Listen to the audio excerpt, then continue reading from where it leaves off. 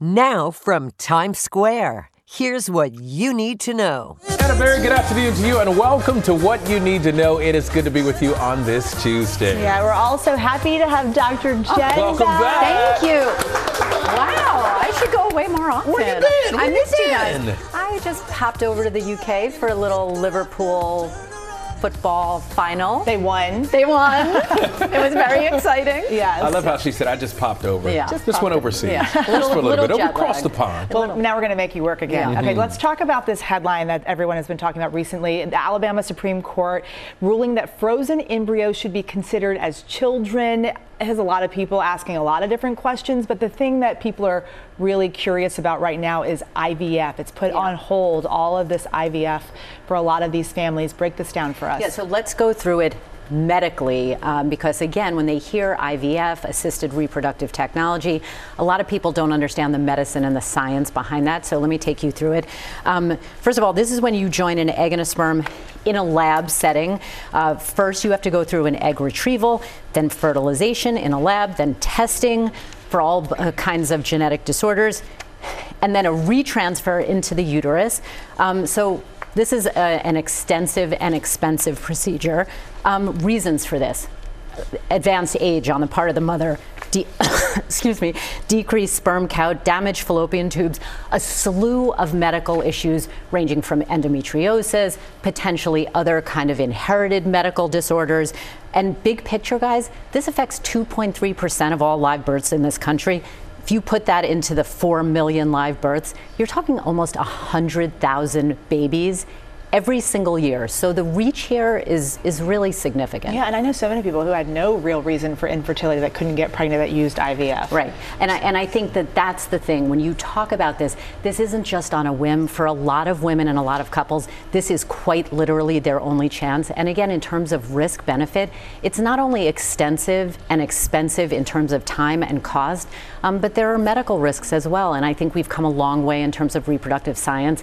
We don't want to see this dialed back. And as an OBGYN, I think if you're going to consider a 16 cell mass a living child, then you should be able to claim that embryo on your tax dependents. Big talker here, Dr. Jen. One way Thank or the you. other. You bet. Thank you. Let's turn now to ABC's Brad Milkey, host and managing editor of the popular ABC podcast Start Here with our latest headlines. How you doing? Hey, good to see you guys. And we begin with the dangerous storms moving across the country right now. Ginger Z's got the track. All-time February record heat. Many sites in the Midwest were breaking that, or all-time winter hottest, which Chicago could do today, ending up in the mid-70s. But look at some of those numbers. Near 100 in Laredo, Texas. Omaha was 80. My goodness, the warmest February and warmest winter temperature for them. There are several more of those that could happen today, from Burlington back to Jackson, Mississippi, daily records and beyond in all the places that were circled in red there. But when you've got such a big temperature gradient, because it will get much colder, you're going to have the potential for tornadoes. Much of Illinois, Indiana, Kentucky, Missouri, Ohio, and Michigan. Please be on the lookout tonight. Voters are heading to the polls in the Michigan primary today. As Democrats rally around President Biden nationally, voters in Arab American communities in Michigan are encouraging a protest vote of uncommitted over the war in Gaza. Michigan's home to some of the highest concentration of Muslims in the country. Thousands expected to take part to urge the president to change course in his strong support of Israel. A new scramble to avert a partial government shutdown is underway in Washington. Top lawmakers meeting at the White House with President Biden and Vice President Harris as that Friday deadline nears. Funding for key agencies could run out. The president expected to push again for new aid to Ukraine and Israel. Taylor Swift's father is making headlines in Australia. The pop star's dad was accused of assaulting a photographer. ABC licensed video from this photographer who says Taylor's dad took a punch at him when he tried to take a picture of them walking down a dock. Taylor's team says two individuals were aggressively pushing toward Taylor and threatening to throw a female staff member in the water. Police in Sydney are investigating the incident. Wendy's customers here at home are in for something new with their burgers and fries come 2025. The company says it's exploring surge pricing similar to ride sharing, where customers could pay more or less depending on the time of day, along with demand. And get ready for some extra Kenergy in this year's Oscar stage. Ryan Gosling from the blockbuster Barbie will sing the Oscar-nominated hit I'm Just Ken during the Academy Awards. You guys thought his job was just beach, right? Hollywood's biggest night, less than 2 weeks away, and right here on ABC. Can't wait for it, guys. He's just getting started. Going to be a cool show. Thank you, Brian. Good to see you. Still ahead on GMA3 on this Tuesday, the nation's education secretary joins us on President Biden's new round of more than $1 billion in student loan forgiveness and some things that you may not know about the process. And coming up, the national crisis when it comes to suicide and young people of color. We are looking at the power of mentoring to help change that. GMA3 when we come back. Starting in August this year, the Albert Einstein College of Medicine will be tuition-free. Oh, could you imagine? Absolutely amazing. That was a moment that Ruth Gottesman changed lives forever with her $1 billion history-making gift. An amazing moment for students in New York against the backdrop of another education development.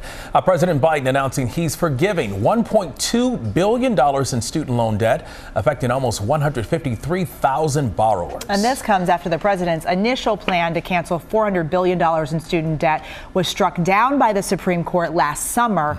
Here to discuss is U.S. Secretary of Education, Dr. Miguel Cardona. Thanks so much for being with us.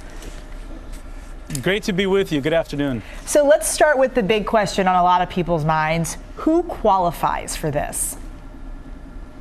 Well, we're excited about the SAVE plan, which we know is going to make college much more affordable across the country. But as was mentioned, the president, we announced last week 153,000 borrowers having over $1 billion in debt relief. Who qualifies for this? Folks who took out a loan of $12,000 or less and have been paying it for 10 years. Now, most of these folks, 75% of them, are people that qualify for Pell Grants. So these are people that are lower income and are trying to make ends meet. So we're really happy that we can target those folks as well. Mr. Secretary, this weekend on GMA, you said that there will be more relief in sight in the near future. Tell us about it. Yeah. Absolutely. Look, I want to be very clear. What we're announcing last week and what we're fighting for is making higher education more affordable and more accessible. That's the bottom line. When the president hired me, he made it very clear to me, we have to fix a broken system. We've provided over $138 billion in debt relief from day one. That's more than any other administration combined. And we're going to continue to announce public service loan forgiveness. We're going to continue to announce the adjustments for the income-driven repayment plan. And then the SAVE plan, which is, as I said, a new feature under the president's administration that makes college more affordable, will also be announcing additional loan forgiveness for those who have been paying over 10 years. What's your response to those critics who argue that taxpayers shouldn't be paying other people's debt? They say, I paid my own college and it took a long time, or maybe they didn't go to college. What do you say to them? No, I respect, everyone's opinion, and I respect different perspectives, but let me be very honest. Over 1 million people are going into default every year. Taxpayers are paying for that too when people can't afford to pay their mortgage and they go into bankruptcy or they can't pay their loans. What we're doing is investing. Education is an investment in our country's future. We are making higher education more affordable, more accessible. And we recognize that it costs more not to address this broken system. If we want to compete internationally, if we want to lead the way we should be leading in the United States, we have to invest in education.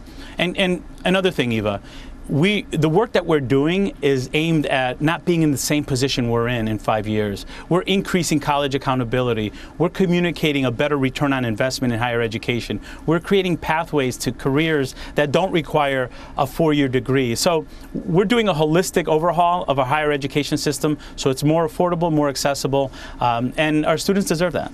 All right, let's talk about the numbers. President Biden has approved almost $138 billion in student debt relief for nearly 3.9 million borrowers. However, some Democrats are worried that voters seem more aware of the president's student debt failures than successes. So how do you turn that perception around, especially in a big election year? Look, our focus right now is providing as much relief to as many borrowers as quickly as possible. Put any other president, you can't even come close to the work that this president has done around making higher education more affordable, more accessible, and debt relief. But keep in mind, the Supreme Court shot down the biggest plan. Every turn we make, we're getting opposition from Republicans on the Hill, some of whom got debt relief themselves. So we're getting challenged every way, but we've served students. We've done more than any other administration in the history of our country. We're proud of it, and we're not done. We're going to continue fighting for our students. U.S. Secretary of Education, Dr. Miguel Cardona, thank you so much for being with us today. Always good to see you. Thank you. Same here. Take care. And just ahead here, women behind the lens. Yeah, we're on the road to the Oscars with Past Lives' first-time director and first-time Academy Award nominee, Celine Song. Stay with us. Back now with more in our Women Behind the Lens series on the road to the Oscars. ABC's Lindsay Davis recently spoke with first-time nominee Celine Song, up for Best Original Screenplay for her directorial debut, Past Lives.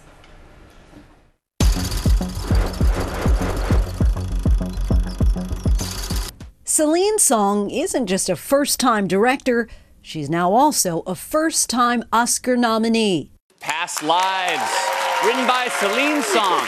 Oh my God, I was freaking out. I was like shouting and I was immediately calling people. It was just like a joyous burst of energy. Past Lives is a film ripped right from the pages of her personal experiences with her husband and childhood sweetheart. We were just sitting there and we were just having a drink and I was translating between these two people who are both really important to me in different ways.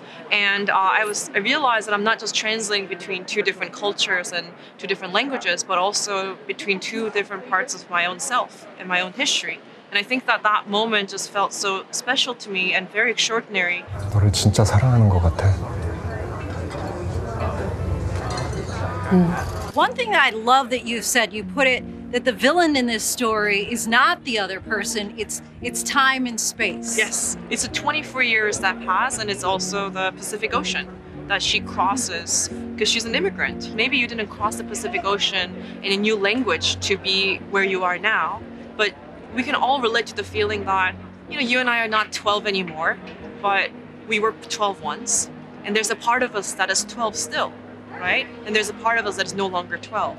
Audiences are also relating to the concept of Inyan explored in the film. What it's meant to imply is that just the fact that you and I are in the same place and a time is enough for us to assume that we shared many of our lifetimes before this one, and we plan to share more of our lifetimes in the future. And I think that's something that everybody feels very connected to. Me and Greta, my lead actress, she and I, we talk about it all the time. We'd be like, I just know we were married in a past life. We don't know if it's 100 lifetimes ago. Right. We don't know if it was 1,000, but we know that we were married in some way, because that's how I feel when we just look at each other. A movie about love, and for Song, finding love. I remember a few weeks into shooting Past Lives, coming home and telling my husband that, I think I met the love of my life, and I think it's filmmaking. And I think I'm going to do this till I'm on my deathbed, right? And I think that is such a special feeling. It was a revelation for me, and it was a discovery for me that this is something that I want to do forever, So it is completely about finding the love of your life. She's so right. It's so important to find, your passion and your purpose along the way. Yeah, and that this is her directorial debut, and she's nominated. Bravo, bravo. Talk about talent, and our many thanks to Lindsay for that report. The 96 Academy Awards airs Sunday, March 10th at an all-new earlier time, 7 p.m. Eastern Time, right here on ABC. Up next on GMA3, a little-known fact about one of the most popular parks in the world and the key history buried there. It's a history lesson for all, and we'll meet the world champion gymnasts making history and getting ready to take on Paris and the Olympics. GMA3, come on back. Step into the world of Hollywood like never before with Melissa Rivers' Group Text podcast. Melissa, renowned for her red carpet expertise and storytelling prowess, invites you to join her and her famous friends for hilarious and heartfelt conversations. From discussing the latest binge-worthy TV shows, navigating the highs and lows of life, and dissecting celebrity fashion, there is never a dull moment. With exclusive stories from special guests like Chelsea Handler, Cheryl Hines, your favorite reality stars, and deep dives into intriguing topics like the Where is Wendy Williams documentary, this podcast offers an insider's look into the glitz and glam of Tinseltown. It's not just Melissa's podcast. It's a collective experience where you're invited to join the conversation. So, if you've ever wanted a peek behind the Hollywood curtain, subscribe to Melissa Rivers' Group Text podcast, now on your favorite platform. Get ready for laughter, tears, gossip. In other words, unforgettable moments that'll keep you coming back for more. Don't miss out. This is one group text you won't want to exit. Hey, I'm Andy Mitchell, a New York Times bestselling author. And I'm Sabrina Kohlberg, a morning television producer. We're moms of toddlers and best friends of 20 years. And we both love to talk about being parents, yes, but also pop culture. So we're combining our two interests by talking to celebrities, writers, and fellow scholars of TV and movies. Cinema, really. About what we all can learn from the fictional moms we love to watch. From ABC Audio and Good Morning America, Pop Culture Moms is out now wherever you listen to podcasts.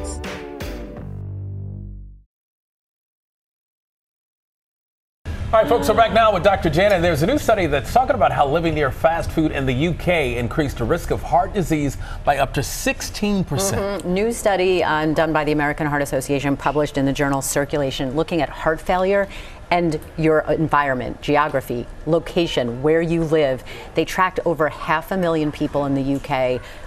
Started this study around 2006, followed them all the way up to 2021, and found that if people lived within a 15-minute walk of fast food establishments, they had a 16% increased risk of heart disease over time. Now, again, it's important to remember this is observation, association, not cause and effect. But it kind of makes sense, right? If your environment, is one that promotes health, that you will expect healthier outcomes. If it's one where there's a lot of temptation about unhealthier behaviors, that our health is going to suffer, and that's what this showed, which is, makes sense. It's not even about temptation. Sometimes it's just what's easy. Right, convenience, easy, most economical, time, and these fast food places are everywhere, not just here in this country. And they smell so good. You can smell them in your car. That's why you turn around and go back. Do you? I do. I do. All right, folks, we're back in a moment. Stay with us. Oh my God, could you imagine? All right, welcome back to GMA3. We're looking at a difficult subject right now. 1 in 5. That is the number of high school students who have considered attempting suicide in the past year alone, according to the CDC. And that rate is roughly 2 times higher for Black children as young as 5 years old. Joining us now is Susan L. Taylor, founder and CEO of the National Cares Mentoring Movement, on a mission to change those statistics and help save lives. Thank you so much for being with us. That's the work. That's the work we're dedicated to at the National Cares Mentoring Movement. You say that we are facing a national crisis, but there's no national solution that's out there to save these children. What are you hoping to do? What's the plan? The National Cares Mentoring Movement, we are in communities, and long before we even knew about the horrific numbers around Black child suicide, we were doing healing work in schools where you have disproportionately, Black children who are struggling along the margins, who are disenfranchised in so many ways, who don't have the health care support that they need, the education that they need, the reading support that they need.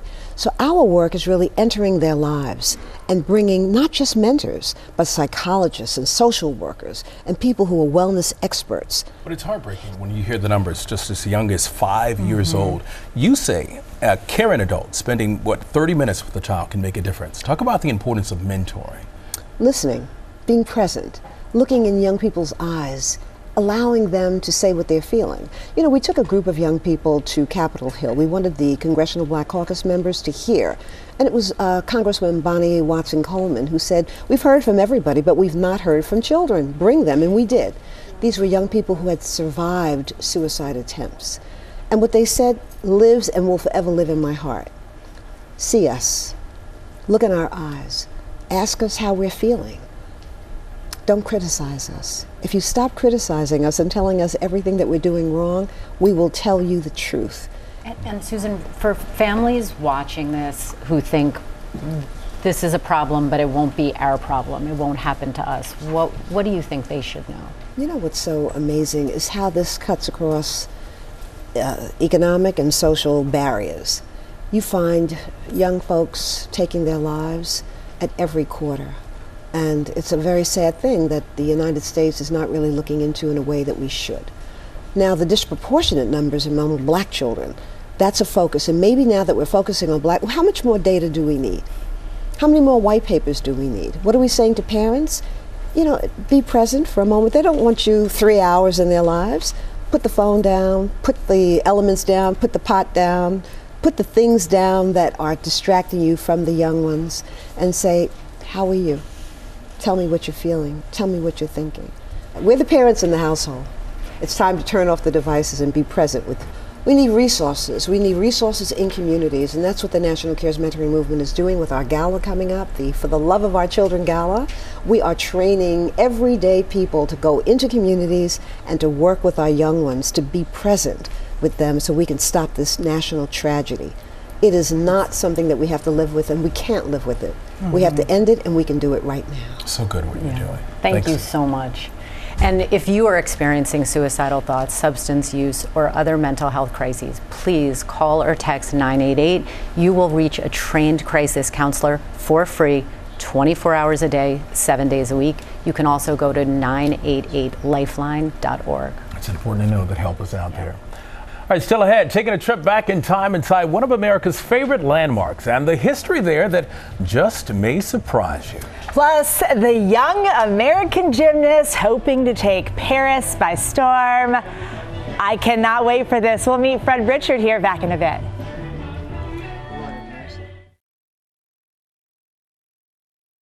Little James Brown for you. Welcome back, and thank you for staying with us. Central Park is a staple of New York City life for both residents and millions of visitors from around the world. But what was there before the beloved green space existed just may surprise you. Back in the 1800s, from 1825 to 1857, more than 200 people called it home. Seneca Village. Chances are you've never heard of it. This flourishing African-American settlement was right in the middle of modern-day Central Park, home to a vibrant group of black property owners. And over the past few decades, historians, New Yorkers, and Seneca descendants have started preserving and sharing this once-forgotten story, like Diane Jones Randall. I grew up with a father who was very interested in history. Diane is the daughter of the late Cal Jones, a passionate historian who devoted much of his life to uncovering and sharing the story of Seneca Village. One of the things that was important to him was understanding where we all came from. There was this population of African American working class people who were the first significant group of homeowners, of property owners in New York in the mid-1800s. And it's so hard to believe that it was right here where we are in Central Park. They built homes, they built schools, they built churches, and they built their own finances. And they were able to do it at a time when that was not an easy thing for black people. And it's a beautiful story when you hear of it, but it's also a sad story because I want to ask the question, okay, what happened? The city utilized the power of eminent domain and decided this is where Central Park is going to be. So it was a story of the removal of a population of people who had established homes, and that story has happened in other places. Eminent domain refers to the power of a government to take private land for public use. The practice has often resulted in the displacement of marginalized communities. Another example of this is Bruce's Beach in Southern California. This is only the first step in our fight for justice for Charles and Willa Bruce and their descendants. In the 1920s, the city seized that land from the Bruce family using the power of eminent domain. In a very rare turn of events, in 2021, the city restored the land to the descendants of the family, land that is worth millions today. Are people ever shocked when they hear this story? Central Park has a singular story. It's like you talk about Central Park, you don't think about the street grid, you don't think about the people who lived there before. You're experiencing the now moment. I think that's the sad thing about black history is everybody sees it at this point of negative interaction, and there was that, but there's also this history of what we did carve out in our lives here and how we contributed. And we're not willing to look at the bright side. We can't really understand what was lost. So when African Americans left Seneca Village, where did they go? A lot of different places. As the director of community outreach projects, John Reddick is working to protect and spread the story of Seneca Village. This sounds like a huge project just to try and collect artifacts and sort of like, go back and sort of lay out. I mean, the challenge for us is like to evoke what those lives must have been like. And you understand the joy of what was there. Today, the site of records of Seneca Village provide a wealth of information for those eager to learn about the past. But the truth remains that a thriving community was disbanded to create public space. Now, Diane, John, and others are focused on continuing to tell the story of this uniquely preserved piece of American history. Do you feel like you have a responsibility to continue your father's work? I do. I hear his voice on every street block that I walk. And I truly think that his legacy was teaching us that our legacies are important. I'm ready to go out there and continue working and encouraging people to understand their history, because that is who we are.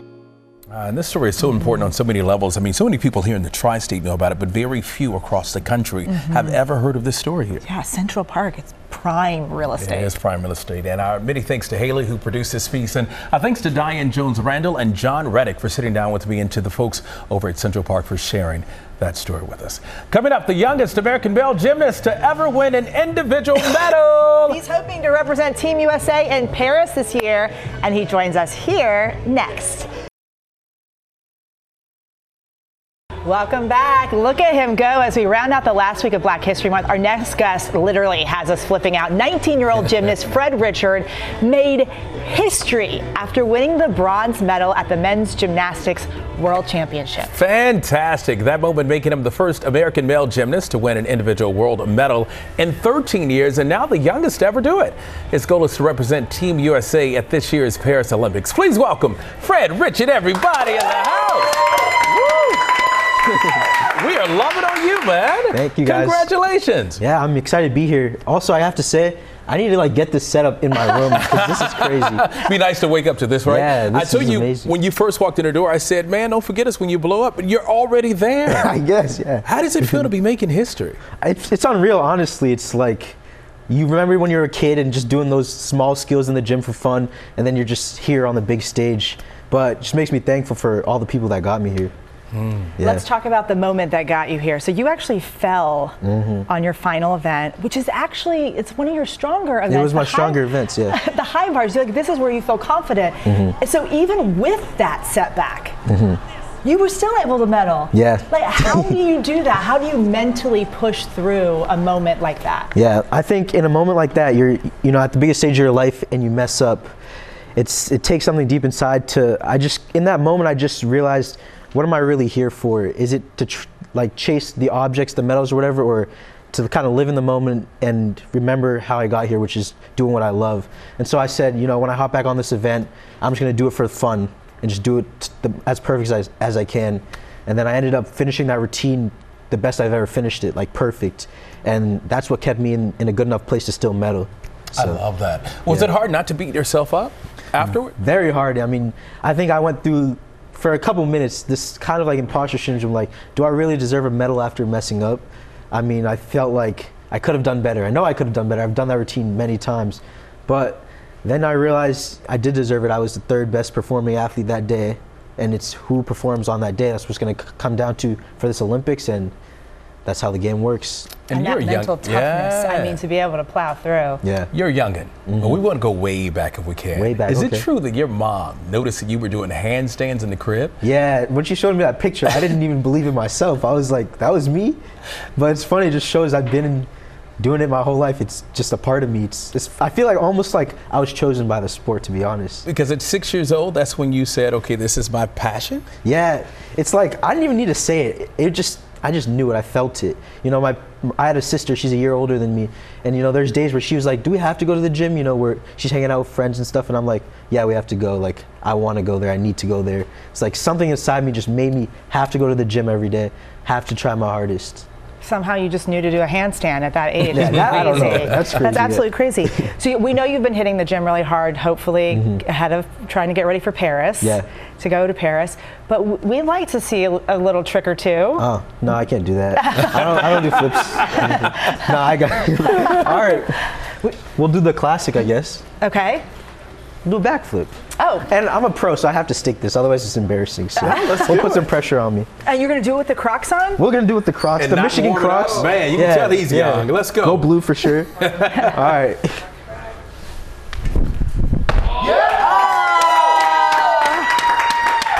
That's why they call him the greatest. Exactly. We got the stick. Yeah. I mean, the feet did not move. They Don't were move, planted. yeah. That's so cool, man. We're so proud of you. Keep doing your thing. Really appreciate it. Yeah. And we will all be cheering for you. Yes, we will.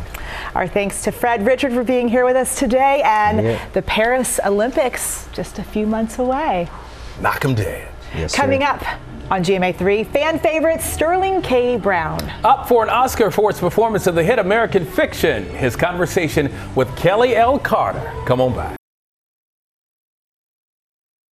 Welcome back. The 96th Academy Award is right around the corner, and we are celebrating with conversations with some of the biggest nominees on the road to the Oscars. Some big names here, and today we are talking with Sterling K. Brown.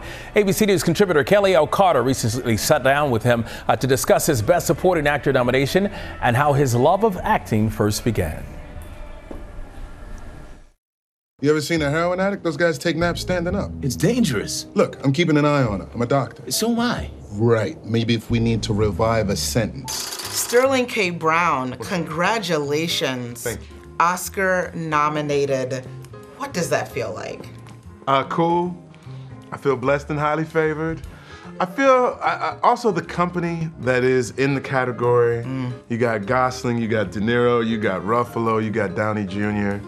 and Brown. I'm like, what? Like, I'm with these dudes at heavyweights, you know? I mean, is this the dream? Is this what you were thinking when you first said, you know what I think I want to do for a living? I want to act. I'll say that it's a dream that came after, right? Like, I think the acting in and of itself was the reward. 'Cause I just love getting inside of people and understanding what makes them tick.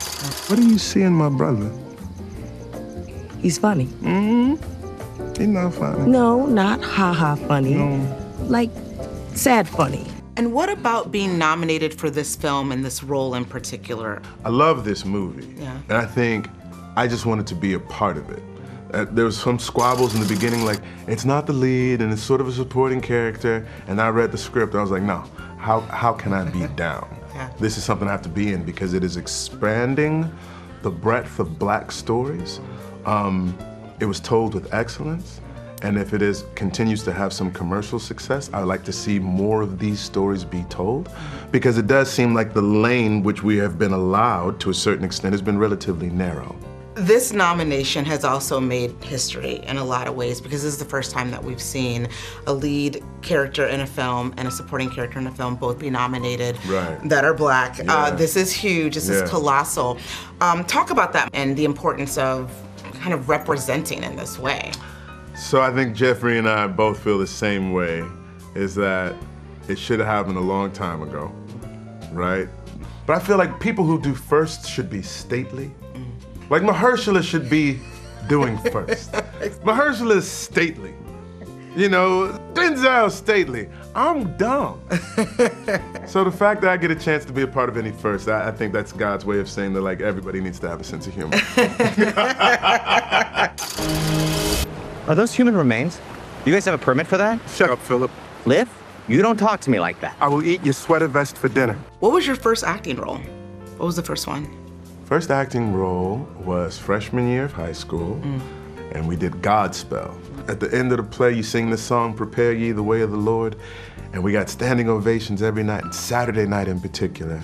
Before we could even get Jesus all the way through, like, people stood up while we were still carrying him, and it was just like this rush. And it was like a thrill and a high that I had only experienced playing sports. You're giving something to people and they feel it and are appreciative of it.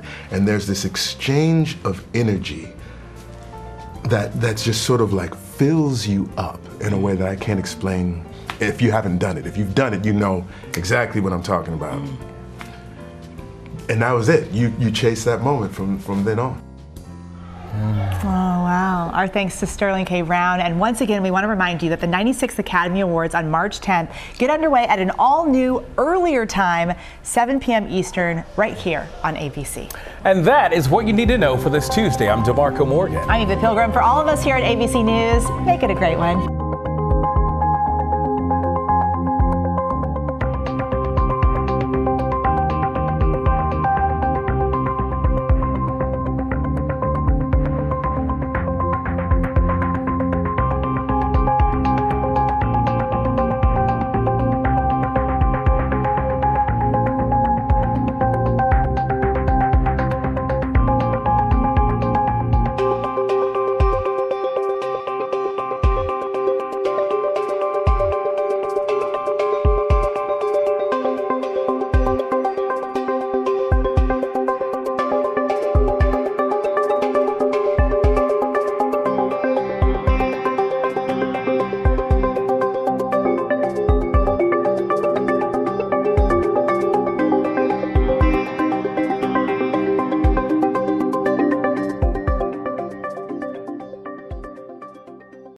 Step into the world of Hollywood like never before with Melissa Rivers' Group Text podcast. Melissa, renowned for her red carpet expertise and storytelling prowess, invites you to join her and her famous friends for hilarious and heartfelt conversations. From discussing the latest binge-worthy TV shows, navigating the highs and lows of life, and dissecting celebrity fashion, there is never a dull moment. With exclusive stories from special guests like Chelsea Handler, Cheryl Hines, your favorite reality stars, and deep dives into intriguing topics like the Where is Wendy Williams documentary, this podcast offers an insider's look into the glitz and glam of Tinseltown. It's not just Melissa's podcast. It's a collective experience where you're invited to join the conversation. So if you've ever wanted a peek behind the Hollywood curtain, subscribe to Melissa Rivers' Group Text podcast, now on your favorite platform. Get ready for laughter, tears, gossip. In other words, unforgettable moments that'll keep you coming back for more. Don't miss out. This is one group text you won't want to exit.